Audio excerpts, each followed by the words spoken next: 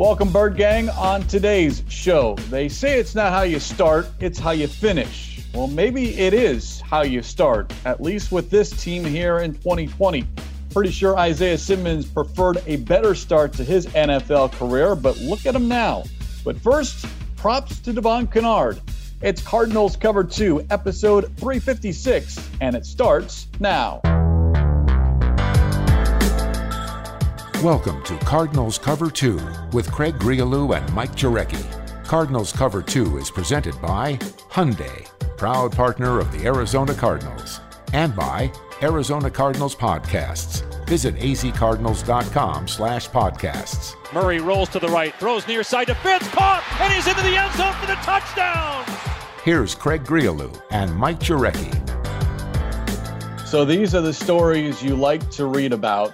These are the feel-good stories, MJ, certainly, especially this week, it being Thanksgiving week. But want to let the Bird Gang know on what happened Friday. I did not catch this in real time, but Devon Kennard, the Cardinals linebacker, posted a photo of him and his mom on Friday with a brand new car. The tweet, quote, "My mom is the backbone of our family. This is the least I could do. She's been driving the same car since I was 10 years old. I had to change that," end quote. Kennard bought his mom a car. That is awesome. I mean, we know he's been in the league long enough, but sometimes, you got to make sure you can't overspend. But he got a new contract. He's home. He's excited. That's great. Sometimes you want to see videos, just the reaction.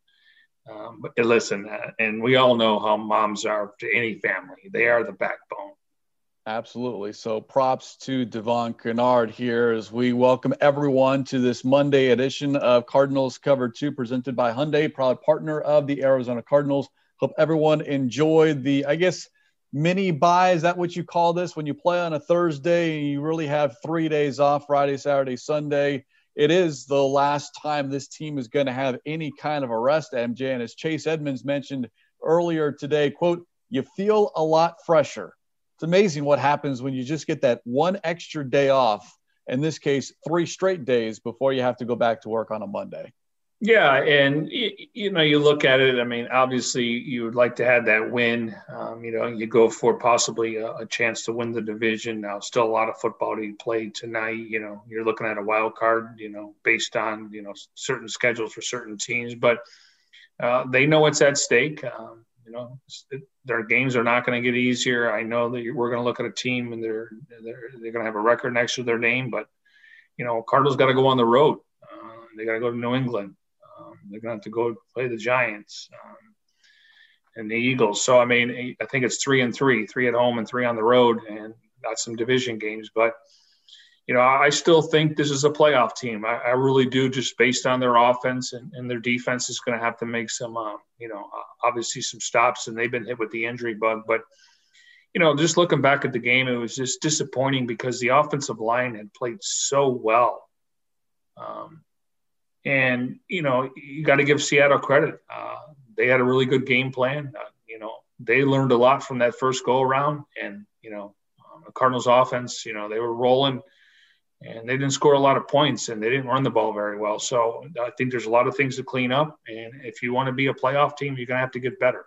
Yeah, still not quite ready to close the book on that Week 11 game on Thursday Night Football. Cardinals lose 28-21. We talked a lot about what went wrong on our last show on Friday with respect to the offense, how disjointed everything looked, certainly the penalties and the inability to get that key stop of the Seahawks offense. Yet we only touched on it briefly, and it was probably, if not the one main positive, at least one of two, maybe, being in position to tie the ball game up despite how poorly the offense and defense played. But the one real bright spot, Isaiah Simmons, the inside linebacker, the 8th overall pick. And here is someone, MJ, that Cardinal fans have long talked about ever since the commissioner made the announcement back in April. We wanted to see Simmons on the field, and it's hard to gauge without an offseason and very little in training camp with what we were able to see, and obviously no preseason. And then coming out of the gate at San Francisco, and he was exposed. You brought that up time in and time again here on this show. Kyle Shanahan went after Isaiah Simmons early in that contest, and it was just a slight decline, if you will. Massive expectations and a lot of disappointment. But I think here we are on November 23rd.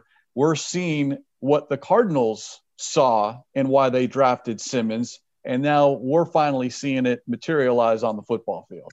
Yeah, I mean, if the draft was tomorrow, they would make the same pick based on the order. They would go back to the podium. They've never wavered on this guy. And I know fans, when you drafted 8th overall and you see what he did in college, first of all, it's not college, okay?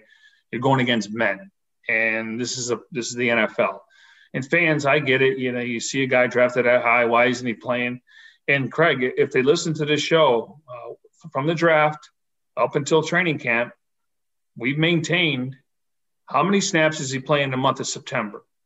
Now, people don't include this. And when we heard veteran players say they missed the preseason just to get, looking at another uniform, getting your technique right with another starter that you haven't practiced in camp, it was going to take time. This guy had no off season. Okay. And he's not the only one. Patrick McQueen with the Ravens, he played pretty well yesterday. He's struggling. I mean, and no preseason games. And people are so, this is a wasted pick. How come he's not out there? Well, first of all, you have to earn it.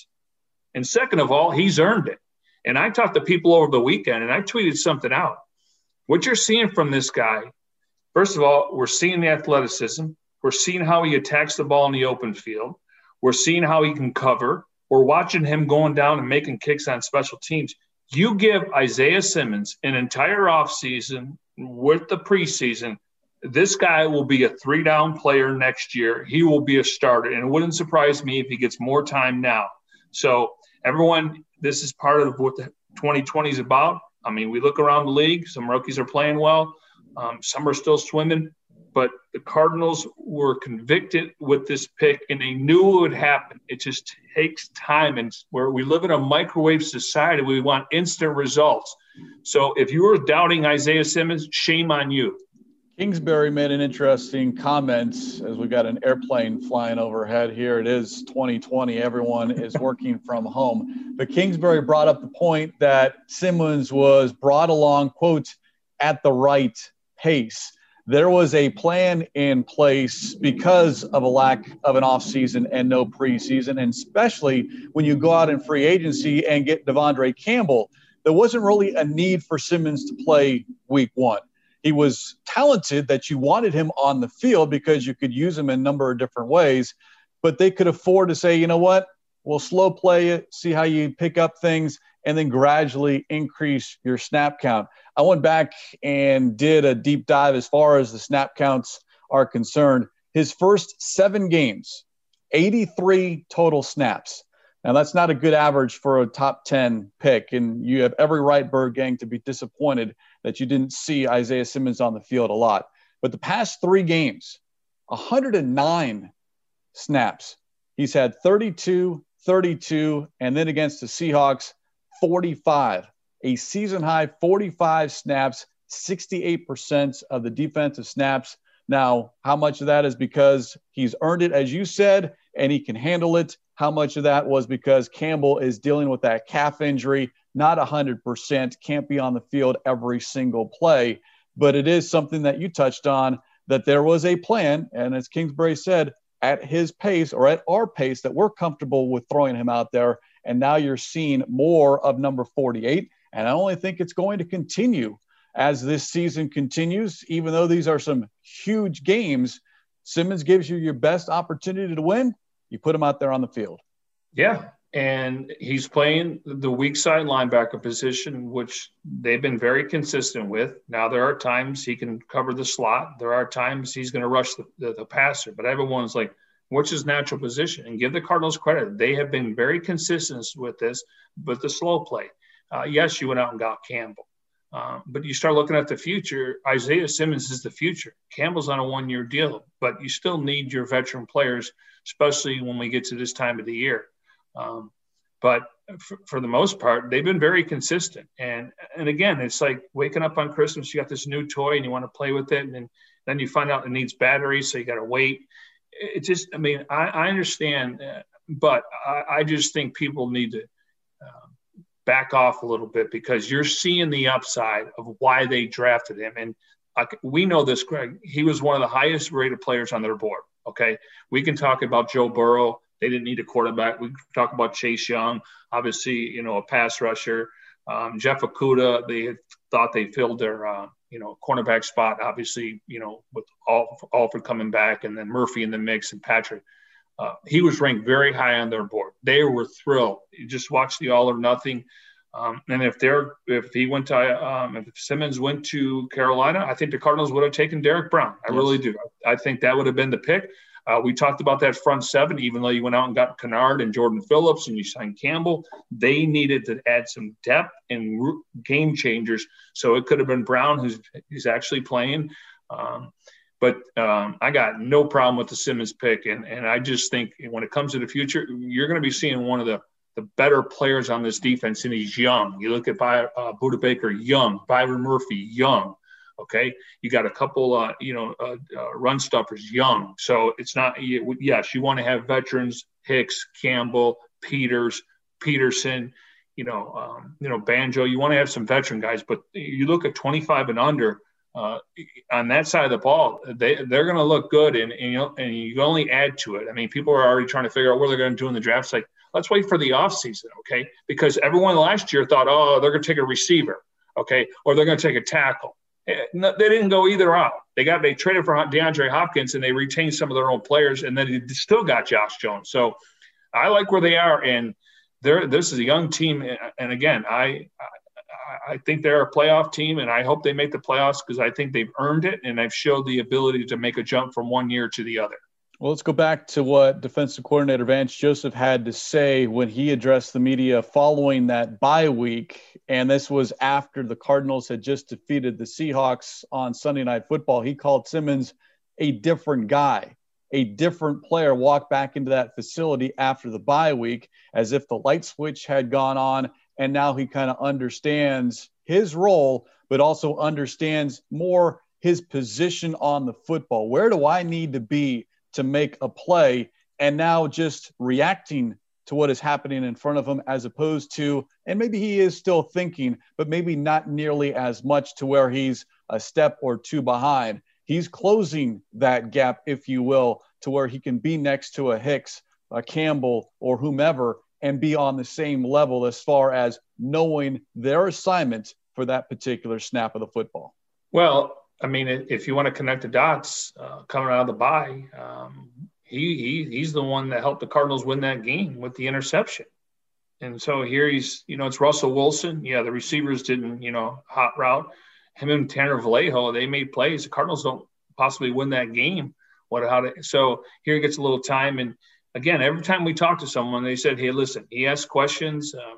He's really focusing on, in the linebackers room, even though he does do reps with the DBs, it's more for footwork, and that's worked for him.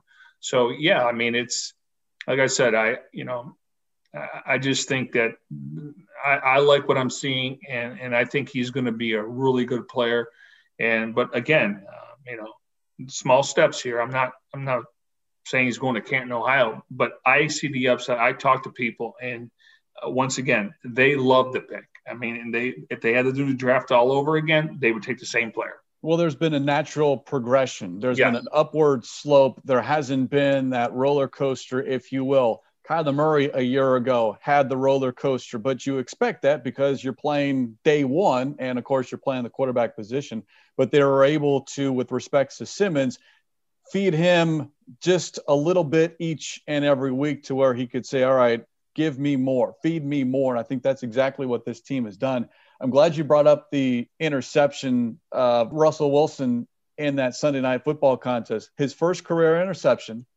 And now you look past at what they did against the Seahawks most recently on Thursday Night Football, his first career sack on 3rd and 2 in the first quarter. So how about this? You've got Russell Wilson, arguably a Hall of Fame quarterback, or at least trending that way. And Isaiah Simmons has his first career interception and his first career sack against Wilson.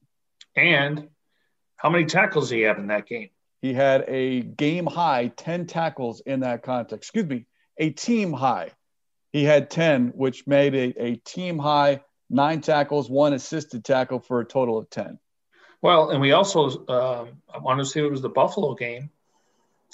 And Hassan Reddick told us when he came to the sidelines after making a play, he said, Hassan, I can play in this league. So, I mean, again, we talk about confidence and being comfortable and not thinking. And Craig, without him having this, great little run here, and it's a small sample. When I tweeted it out, I said it was a small sample. But how many times do we sit here and talk, oh, we'll see this guy make a jump from year 1 to 2? Well, he's already making that jump. And so the sky's the limit. Again, give him and this is not for just him. Give all these young guys an entire offseason, preseason, a normal, offseason where you have OTAs and you have mandatory mini camps and all that, where you can make mistakes out there. You won't go back in the film and you correct it. But we're starting to see it. And Bruce Arians always thought, when it comes to the rookie class after Halloween or Thanksgiving, he thought that you're not a rookie anymore, because in college you play 10 or 11 games. Here you're going to play 16, normally 20. And so we're seeing that progress now versus saying, oh, let's just wait till next season, give him a break. He's, obviously he didn't have the offseason like anybody else, and he's a rookie and his head's spinning. We're not having that conversation right now. There's a 7-game sample size, and now we've got a 3-game sample size, and that improvement year 1 to year 2. Well, it's happening in year 1, first half versus second half. And it's not just us that have noticed it. Pro Football Focus. I know there's a love-hate relationship with that, but Simmons against the Seahawks most recently earned the highest defensive grade on the team at 72.0. He also had above average marks in run defense, coverage, and pass rush. And we're seeing a lot of that versatility. Yeah, they want him at inside linebacker, but he has shown the ability to come off the edge, get to the quarterback, and also, if needed, drop into coverage, or at least drop into zone coverage, to where if a tight end or a wide receiver is coming across, he can hang with a certain number of wide receivers / tight ends that we've seen. And again, your words, small sample size, but it is something to be excited about moving forward with the defense. Well, and let's be honest. I mean, when it comes to first, second, and third round picks, you got to hit on those guys. We know 4th, 5th, and 6th and 7th. A lot of times they make the roster just because, they're a depth guy, but you got to hit on these picks. And, you look at Chase Edmonds and Marcus Golden, and he's back, and you look at Christian Kirk. Steve's done a better job with that. It's a crapshoot, but the fact that, we can sit here and say the future looks bright. Now, again, it's a small sample, and to me, he's only going to get better. I don't see him taking a step back. There'll be games that, he's a rookie and a savvy veteran guy will make a move on him. But I'm just telling you, I really like the ceiling, and to see it now, not and say, oh, you're hoping in the offseason he makes a jump. No, we're seeing it now, though. And that's why I'm encouraged. And then when you can hit on a first-round pick like that for years to come, I mean, at some point we're going to be talking about him as one of the better players on defense. Not now, down the road. Well, the guy that he lines up next to, Jordan Hicks, addressed the media earlier today, and one of the questions was about Isaiah Simmons. Quote, the sky's the limit with respect to Simmons, because they see what we don't, and that is the work that is being done in the classroom, on the practice field, and then asking the questions, because Simmons wants to be involved. He wants to be a part of the solution and not set this team back any. So I think there's a healthy amount of respect in that locker room for a young player. And then we saw it after that first Seahawks game with the interception. He got a game ball, his 5th defensive snap, and the locker room erupted with excitement. I don't think you get that with some rookie that comes in with a big head on their shoulders thinking they know it all. You'll be put in your place rather quickly. And I think Simmons he's played his part, and then the coaching staff has uplifted him along with his teammates. And we asked every time we talk to Jordan Hicks or, Devondre Campbell, even Corey Peters, even Hassan Reddick, because he's been in the league long, every time we asked about this guy, he's working hard. It's just a matter of time. Well, it's come a little bit sooner than maybe some thought. And again, small sample, but I just like where he's at. I like where his mind is. I like the fact that he can do a lot of different things, even though they've been very consistent at a weak side. But he's a guy kind of like Budda Baker. You can move him around on defense. Now, one last note on Simmons, and we like when Peter King writes about the Arizona Cardinals. Well, he, talking about Isaiah Simmons, was included among King's 20 things that hit me this weekend in his weekly Football Morning in America column. He wrote this about Simmons: the 8th pick of the April draft, monster defensive back Isaiah Simmons is out of the witness protection program. He could be a big factor for the Cards in the last 6 weeks, end quote. There's a couple of things that I suggest there. One, he called him a defensive back, which I know he's got coverage skills, but I wouldn't call him a defensive back. And then the phrasing witness protection program, which I'm sure a lot of the Bird Gang feels like that's exactly where Simmons was to the first 7 games of the season. Well, and the Cardinals played last Thursday. You know, we obviously break the game down here. We're talking about him because that was the bright spot, and Peter King recognized it. And usually, if something happens on Thursday and he writes forever and he's still writing, sometimes it doesn't make the list. And then you talk to Cliff. You know, obviously, next day it's a little bit better than a loss because he does have to answer questions about, hey, what stuck out, even though they're upset about the loss. So it's good, and his teammates are talking about, and you got Peter King talking about him, and when Steve Keim's been on Doug and Wolf, and they ask, and you have to ask just because he's the 8th overall pick, again, he's never weighed. And they see stuff we don't even see.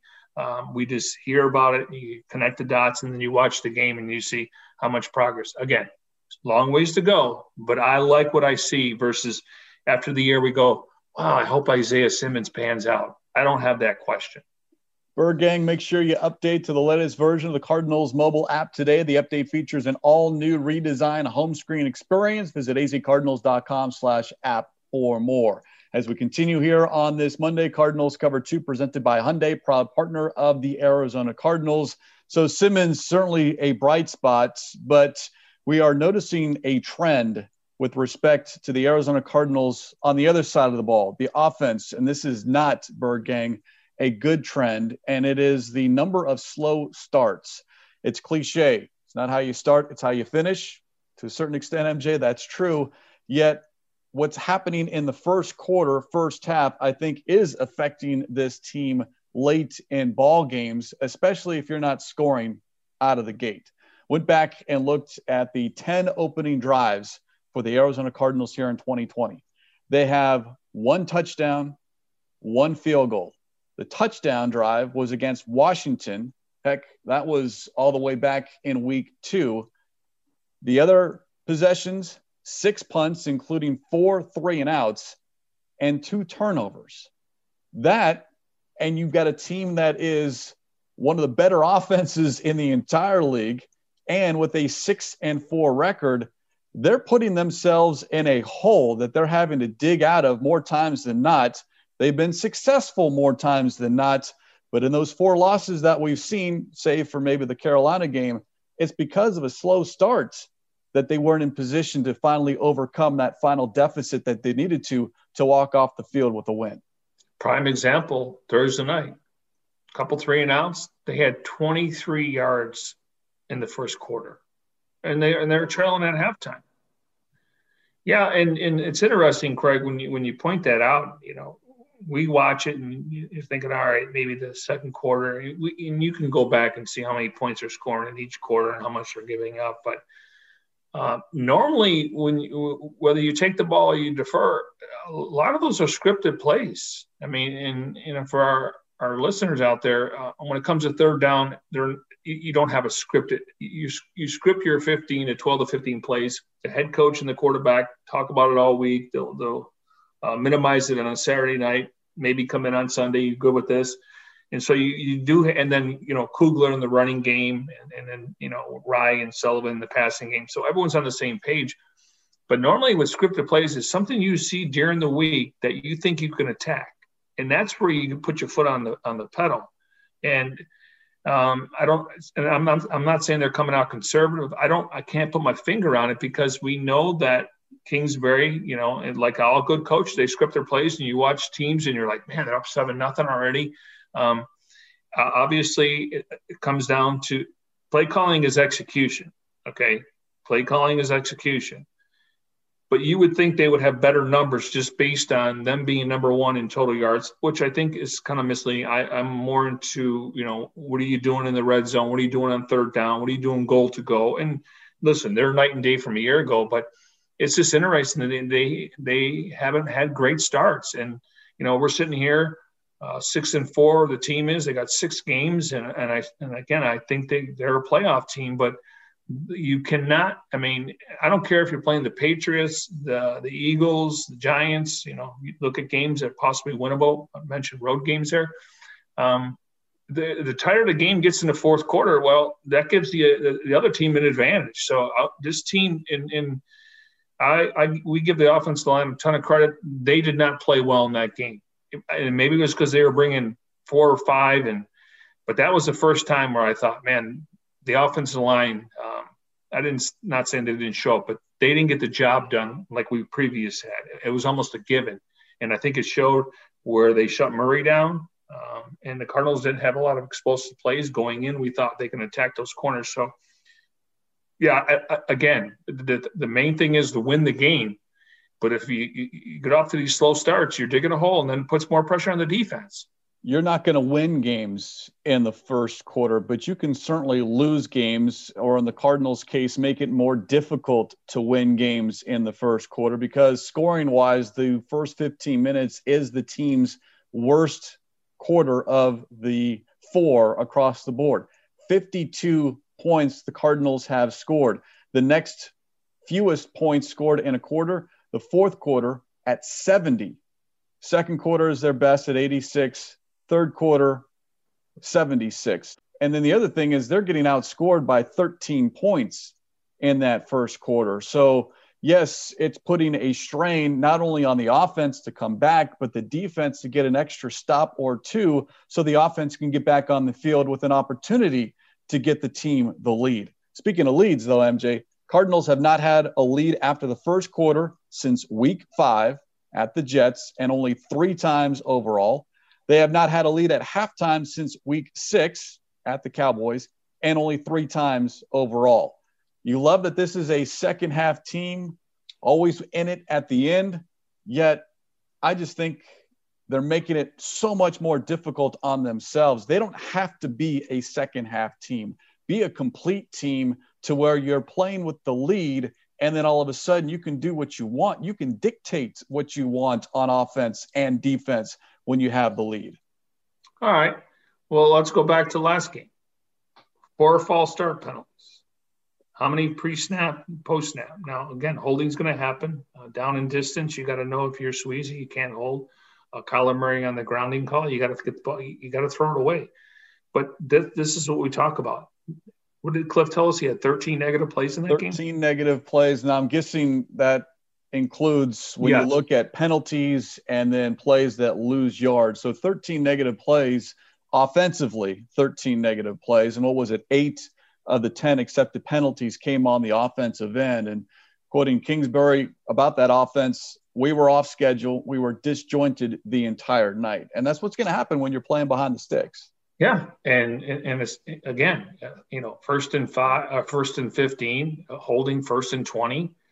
And at some point on third down, you're just playing for field position, hoping your defense can make a stop and, you know, Andy Lee punts the ball. But, yeah, penalties, it's been their Achilles heel all year. And you're going to go against a team that doesn't commit penalties. And the New England Patriots, you know why? They don't beat themselves. They might not have the most talented roster. And there was no crowd noise. That's what's perplexing. And, again, it happens, but pre-snap, post-snap, you know, Kirkpatrick, those are lack of focus. Those are mental errors. They call them MEs. Those are mental errors. They should not happen.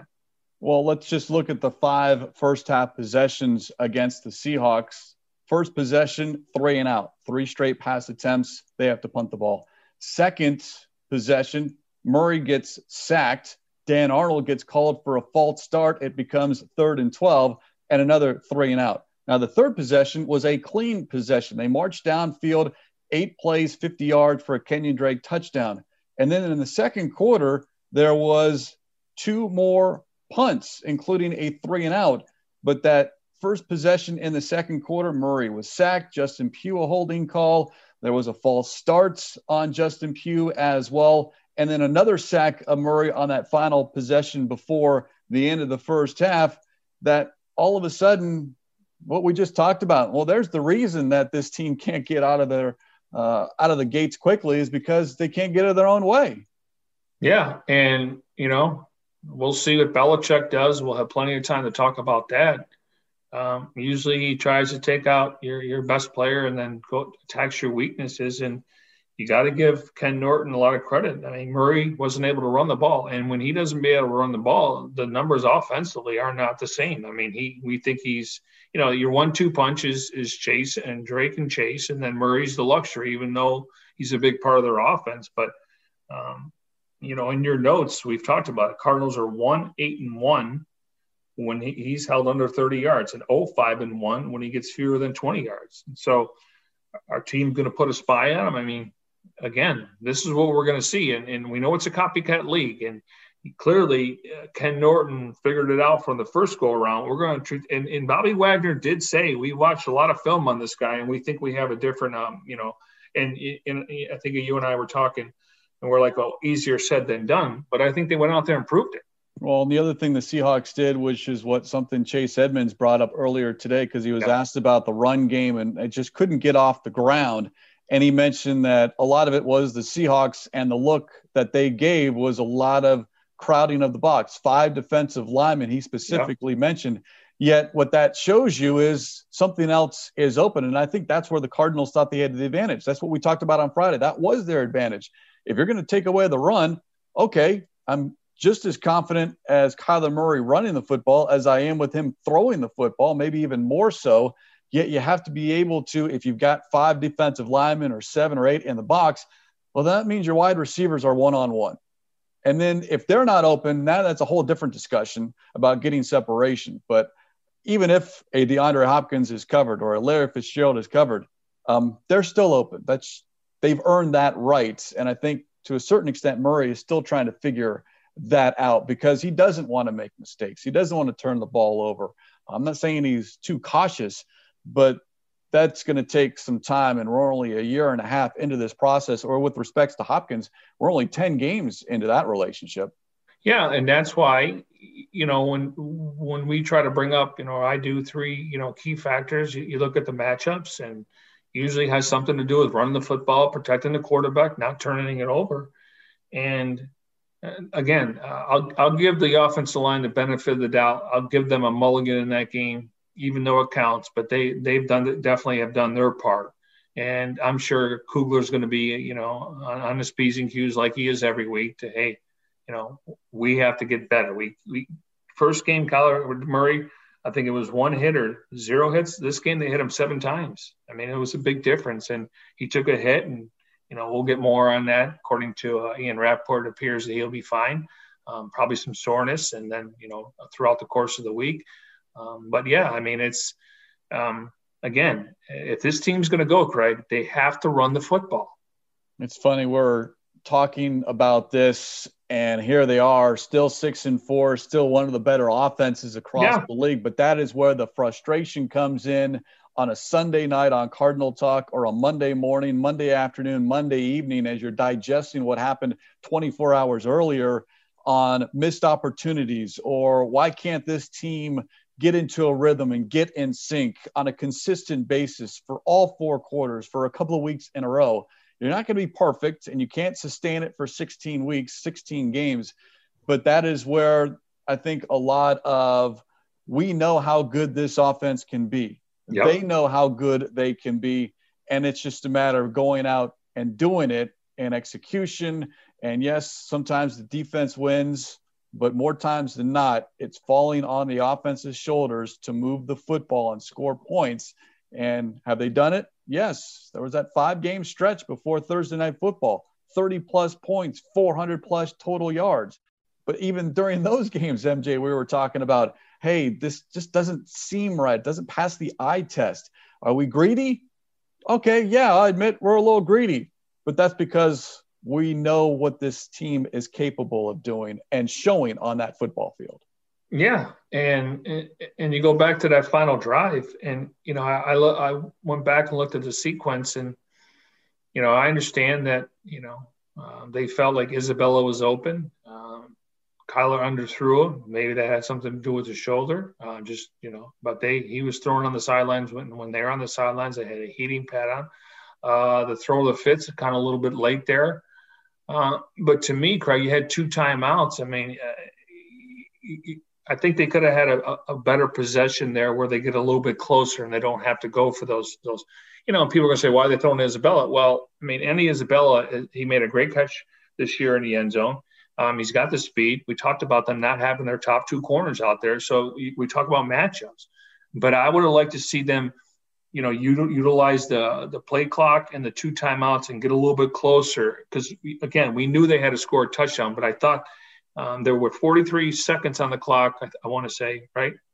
Well, they had it 1st and 10 at the Seattle 27 with 54 seconds left. And that's when we saw the 3 straight incompletions and then the sack.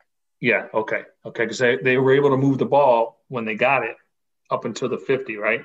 There were 4 straight completions. Yep. And then to get to the Seattle 49-yard line with 1:32 to go.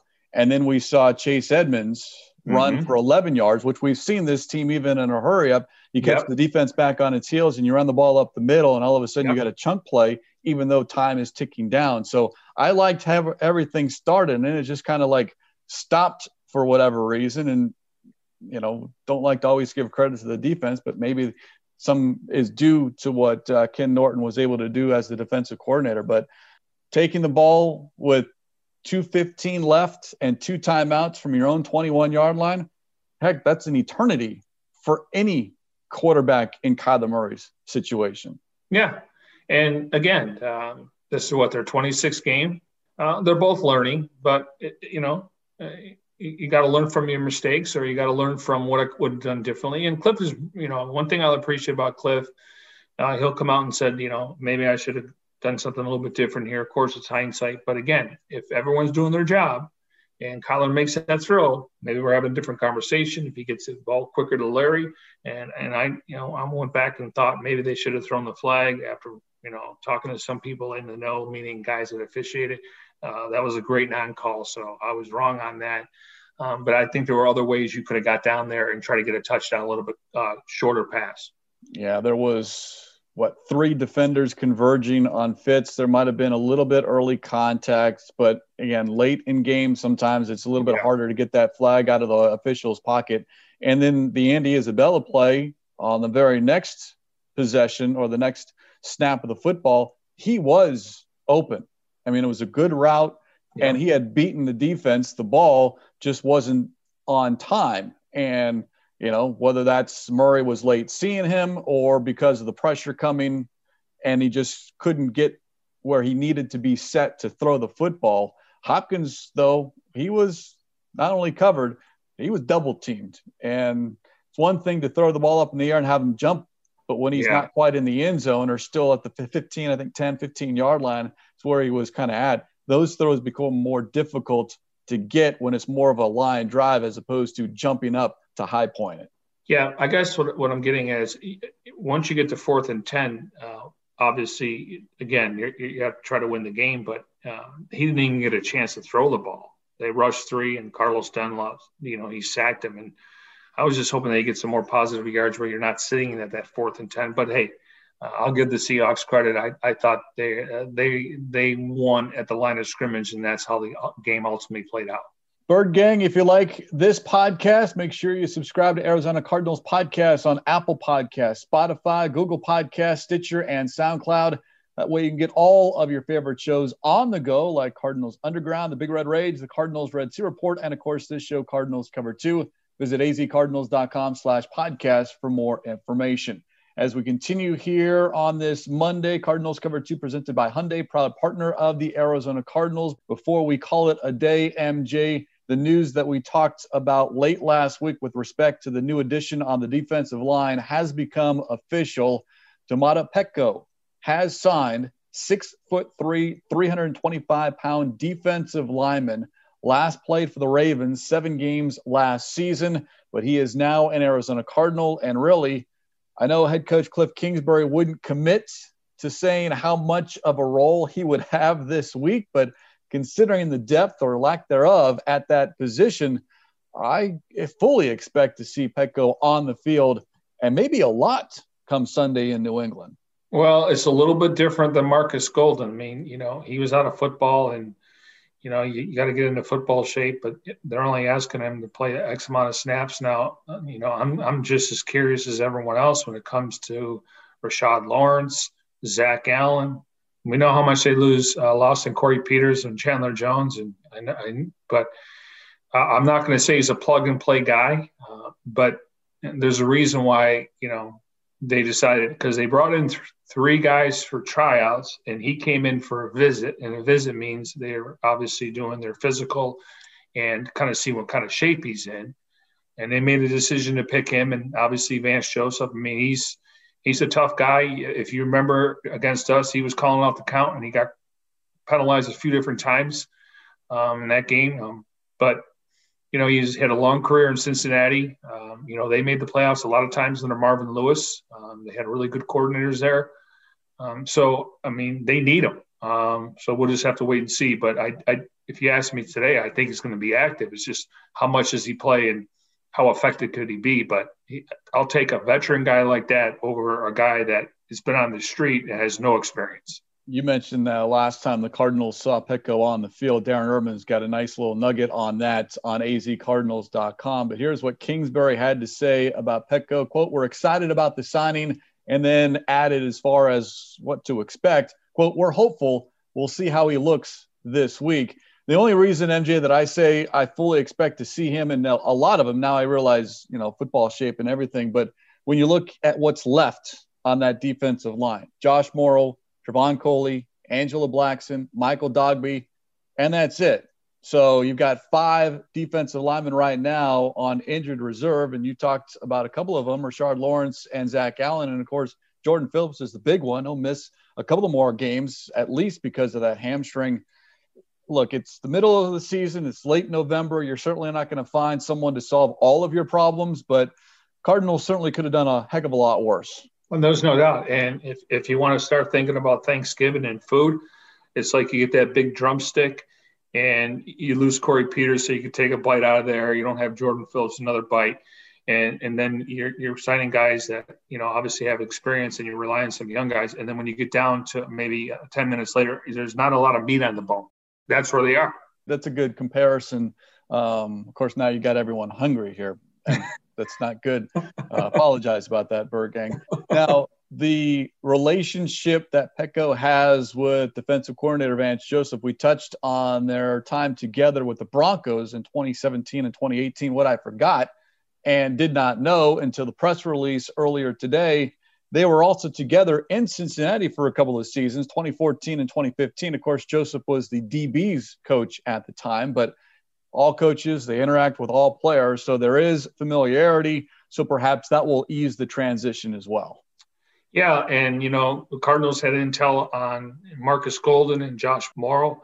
And then you look at Jonathan Joseph, has ties to Vance Joseph. So that's what happens when you get to this point where, somebody's willing to go to bat for you, and they're relying on your opinion. It's not like he's saying that, this guy's just a backup. I mean, he they feel he can come in and help them. So the more the merrier when it comes to coaches and these guys, whether they're younger. It's not too far removed from when Vance was a head coach in Denver. But yeah, I thought the same thing, just how long he was in Cincinnati, and, Vance was there, and we know he was in Miami and he was in Houston. So when you get a guy that's been in a lot of different places, he has good intel. And quite frankly, I think the Cardinals take his opinion and value it. Otherwise, they wouldn't be signing guys that he's had relationships with. It's not about the buddy system. About, can he come in here and help us? And the answer is yes. We'll find out probably sooner rather than later. The Cardinals have altered their practice schedule a little bit this week. They'll be on the field Tuesday, Wednesday, off Thursday for Thanksgiving, and then back on the field Friday before taking off for New England, that game on Sunday against the Patriots. So also we'll get a real-time update on Kyler Murray, who's expected to address the media tomorrow, as well as we work our way to Week 12, the final 6 games of the regular season. Yeah, and it started with a conference call with Bill Belichick today. It started with Cliff Kingsbury, and I recommend going to azcardinals.com. Kyle Odegaard, Darren Urban do a great job pumping out great content. Again, one-stop shopping when it comes to all our podcasts. But the storyline here is the Patriots did draft Cliff Kingsbury. I guess it was a couple picks after Tom Brady. Well, in 2003. Yeah. Brady was in 2001, but it was 2 picks after when the time Brady was selected. That's when Kingsbury was selected. One thing we learned, and I think is only natural when he's looking across the field, I mean, that's Bill Belichick. I mean, he learned, and we know Belichick can coach every single position at a high level. He cut his teeth as a special teams guy and then a defensive coordinator. And then we know when Brian Flores was there, when they lost some of their coordinators, he kind of takes over with his son. 2 of his sons are on the staff, but it's got to be just butterflies and nerve-wracking that you're going against a guy that, and Cliff admitted it, he knows more football than he'll ever know. And we're talking about an NFL head coach. So that's going to be the storyline going in, just how much did Cliff learn?